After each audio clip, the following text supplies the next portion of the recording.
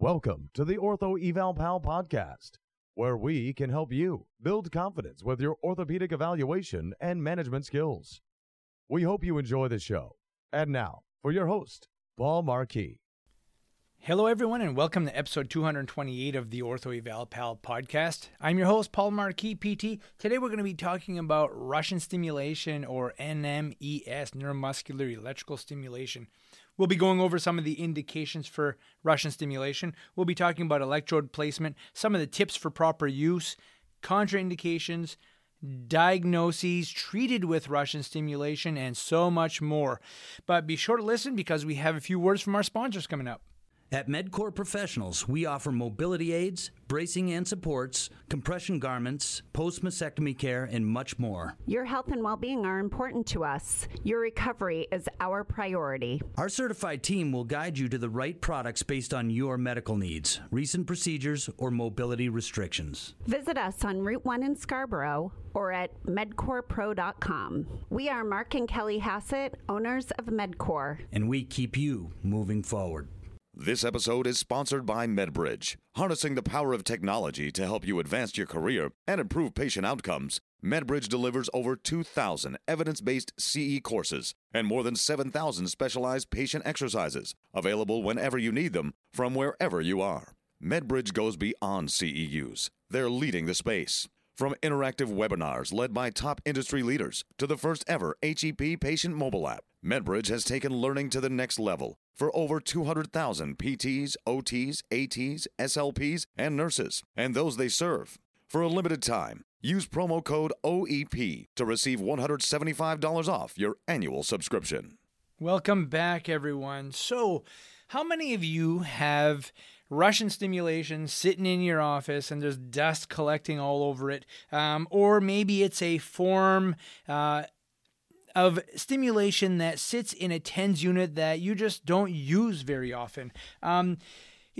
A lot of people used to use it in the past thinking that you could build muscle strength with it, and there's been a lot of controversy about that. But more importantly, I think we need to look at Russian stimulation as a way to get the muscle to activate a little bit better, okay? So remember, Russian stimulation is a form of TENS, transcutaneous electrical nerve stimulation. It's also called neuromuscular electrical stimulation.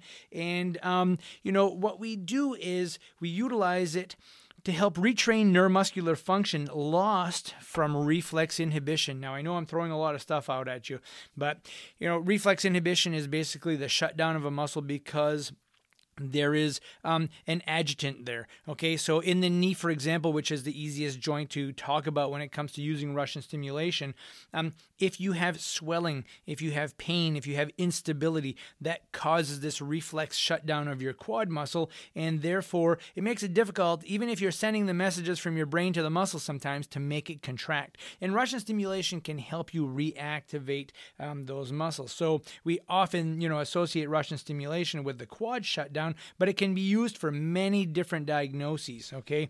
So first I want to start with how Russian stimulation works. So it's basically a high-frequency stimulation, electrical stimulation, that is used to contract muscles by depolarizing that alpha motor neuron, okay? So the motor that is directly going to the muscle, it helps it depolarize it, basically turning the switch on so electricity can get to the light so the light can turn on, okay? Now, again, some people think that it will build muscle strength. I mean, you turn that thing on and you see it contracting the muscle, and they've done all kinds of commercials, where they've had these stimulators on the abdominals, and you see those abs just flying all over the place, and that was really false advertising, okay? It doesn't really work that way. Yes, it does reactivate the muscle. It helps it to contract, but really it's there to assist you to learn how to do it better, okay? So when should we use it? Well, you can use it whenever somebody's having difficulty actively contracting a muscle, okay? So it could be somebody who's had a CVA and maybe they have a foot drop or a wrist drop, or they have a weakness that maybe they have some difficulty activating their deltoid and they're having a little separation at the glenohumeral joint. You can help those people kind of re-educate those muscles. You can use it for anybody who's had like some reflex inhibition. So whenever you take a scope and put it in a joint, you're going to get some shutdown of the surrounding surrounding musculature and therefore have less stability and less strength. So you can utilize it for any of those, okay? So let's talk about the application. Now, one of the things you need to remember with any form of electrical stimulation is you've got to go over your contraindications first, okay? So you ask the patient, do they have a cardiac pacemaker? Are they pregnant? You don't want to be doing this, through the head. I don't like to go transthoracically, so through the thorax. You don't want to be, doing it on somebody who's had just a recent repair of a rupture, okay, a quad rupture or a tendon rupture in the forearm, let's say. You don't want to be contracting that muscle really hard if you wouldn't contract it actively because you know it's going to cause a problem or cause damage to the tendon. You don't want to contract it artificially. So you want to be careful with that. It's very important that you explain to the patient what they are going to feel, okay? Because Russian stimulation is not comfortable, okay? And if it's not comfortable, they may not be likely to want to do it again if they don't know what to expect, okay? So you tell them. It's kind of like, you get this tingling sensation at first when you're first starting to turn it on, and then when you're turning it up high enough, I wouldn't use the word depolarization, but for us listening, all us medical providers listening to us, we basically turn it up enough so that we can depolarize the nerve or basically turn the switch on, and it sends the messages to the muscles, okay? And that muscle contracts. But when it contracts artificially like that, it's kind of like a bite. It's just a grab of that muscle. It's a little uncomfortable. It's way more uncomfortable than contracting it yourself, okay?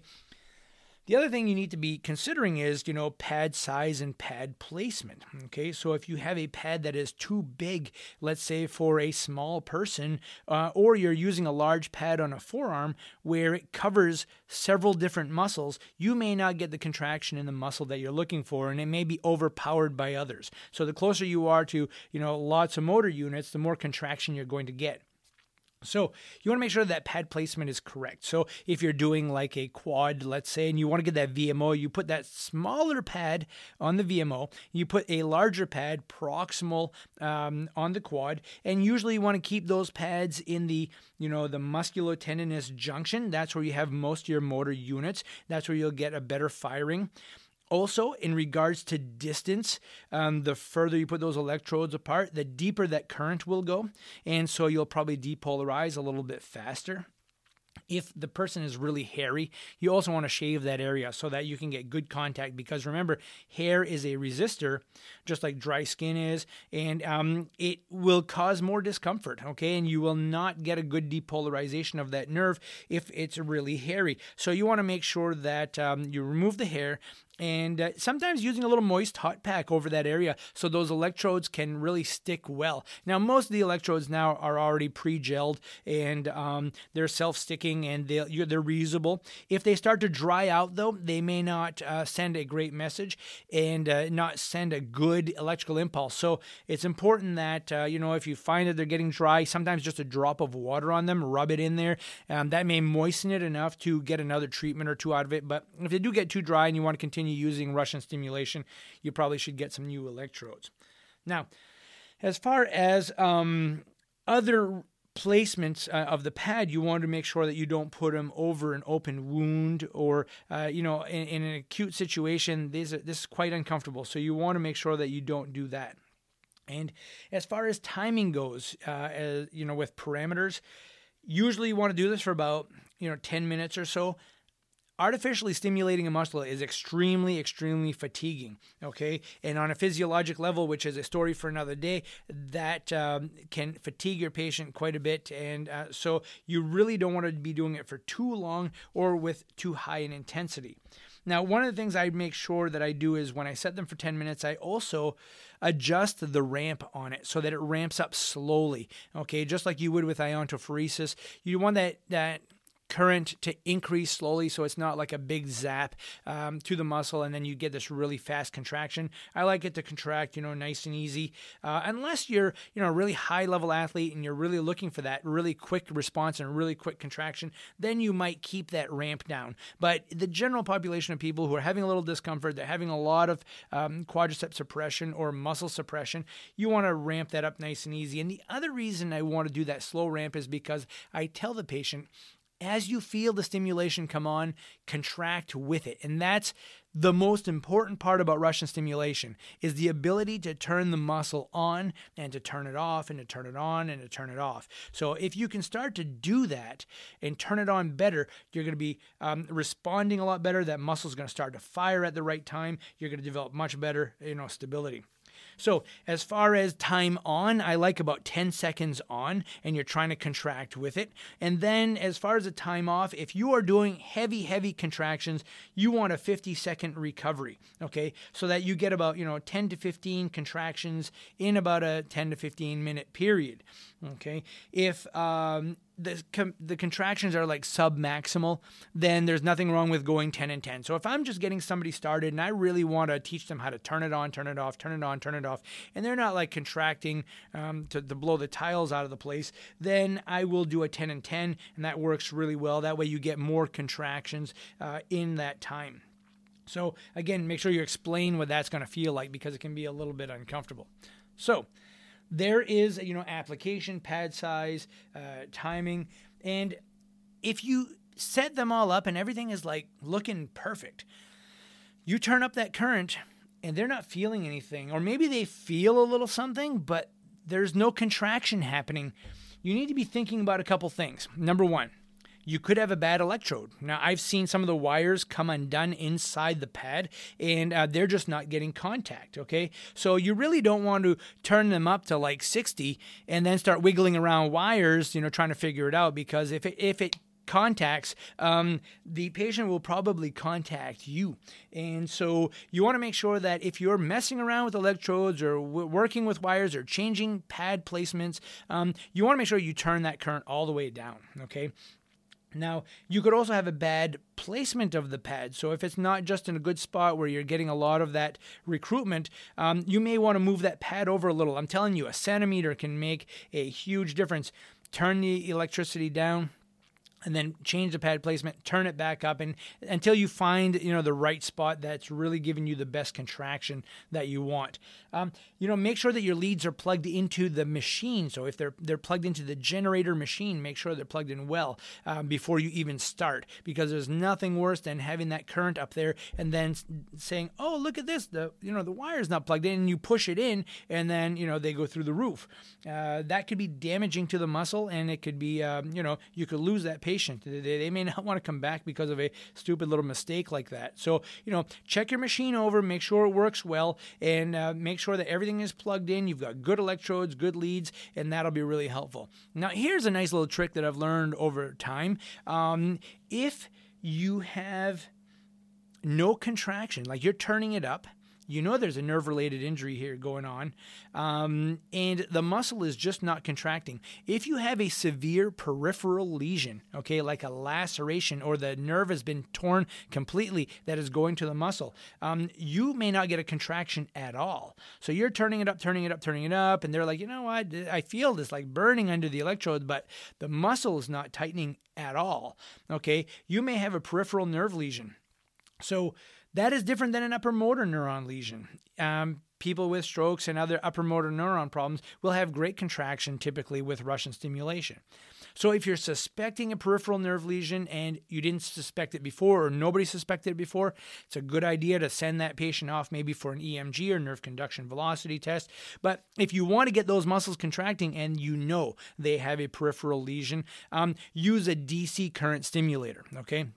That's a podcast for another day. But DC will directly stimulate the muscle to fire and turn on. And I have people try to turn on the muscle while we're stimulating them. And you may need to go in that direction if Russian doesn't work. Okay? So what are some of the situations where you might want to use Russian stimulation, or NMES, which you hear a lot more of these days? And you don't have to be tied to a really big unit. Now they have portable units where you can have people go home and use these at home. But some of the situations you might want to use this with are things like, wrist drop, or if people are having, difficulty activating the wrist flexors, they might have had a serious trauma to the arm. You can do it really on any muscle. There are muscles that you see this used on much more. Like I like to do it when people come in someone with long thoracic nerve palsies or a winging scapula, I like to put a couple pads, right where those rhomboids are, and I might even get it right on the ridge of the scapula so we can hopefully activate that serratus a little bit. And then while that stimulation is on, I'm having them do things like weight-bearing activities or maybe even shoulder flexion and abduction. It's amazing how much more they can do for exercise while the stimulation is on. So I really like to do it for that. Obviously, we're doing it for quad shutdown. We see that a lot. The quad shuts down really easily with, anything that causes distension in the knee, swelling in the knee, pain, or instability. Anytime they've had injury or surgery around the knee in that area, that quad will shut down. So, it's really easy to put on the quad. Works really well for that also. And then I like to use it a lot for a foot drop. When people are they have a little bit of contraction, but they're just having a hard time getting it all the way up there, I might throw a little Russian stimulation on there just to have them get a little bit further, okay? So with that being said, a few tips in regards to Russian stimulation. I always like to start my patients with the attempt to actively contract themselves, okay, without anything. And if they can show me that they can contract that muscle and it's starting to work a little bit, I might just leave that alone and work with that, because there is really nothing better than au naturel, okay? Your brain sending the message down the nervous system to those muscles and those muscles contracting. It's really the best way to do it. Now, if they can't, sometimes they may need a little assistance. I like to jump into biofeedback. Biofeedback really gets the patient actively involved and they have something to look at. They see that muscle is starting to activate, but they can activate it more so they can push a little bit harder. So again, that's a little more active. And then you might throw in some facilitatory techniques like, I don't do a lot of neuro, but I did have a great neuro clinical and learned a lot about facilitation. Things like, tapping the muscle, or maybe even if it's a patella, a quad, you're doing some patella mobilization and getting a quick stretch on that quad to get it to fire better. Maybe even a vibratory tool to get that muscle working a little bit better. But if people are really, really struggling and you've done a lot of these things and they really can't do it, then jump into some Russian stim. And oftentimes people they'll have one treatment and they'll learn how to use that muscle better, and they don't always have to have it. The other thing is I really think that people do their exercises more, because I tell them, if you have the Russian stimulation and you do okay, but you don't do your exercise and you come back, we're probably going to use the Russian stimulation again. And I'll tell you what, that gets them to do their home exercises because it's not super comfortable. And like I said, you can get, home units that work really well, and that can help to get those muscles fired up once or twice a day to work on that, at home. So, folks, that is our show today on Russian stimulation and neuromuscular education. And I hope you enjoyed the show. I hope that we gave you maybe a few tips just to help you feel more confident using Russian stimulation, and maybe you dust that sucker off and you start to use it with patients with some good success. If you have any questions, please let me know, and I can definitely help walk you through that again. And I have some videos out on YouTube, and I'll put a link in the show notes so you can take a look at my video and how I explain on a person how Russian stimulation works, and how all these little tips that we talked about today. So if you have any ideas for me or any questions that you'd like me to throw onto our podcast, please feel free to send those over to me. Be sure that you take a look at our website and our YouTube channel, and I hope you find some value in all the content that we bring to you. So folks, again, it was so nice chatting with you today and, doing this podcast. I hope you enjoyed it, and take care. We hope you've enjoyed the show. For some more awesome content, go to orthoevalpal.com. Can't wait to see you there.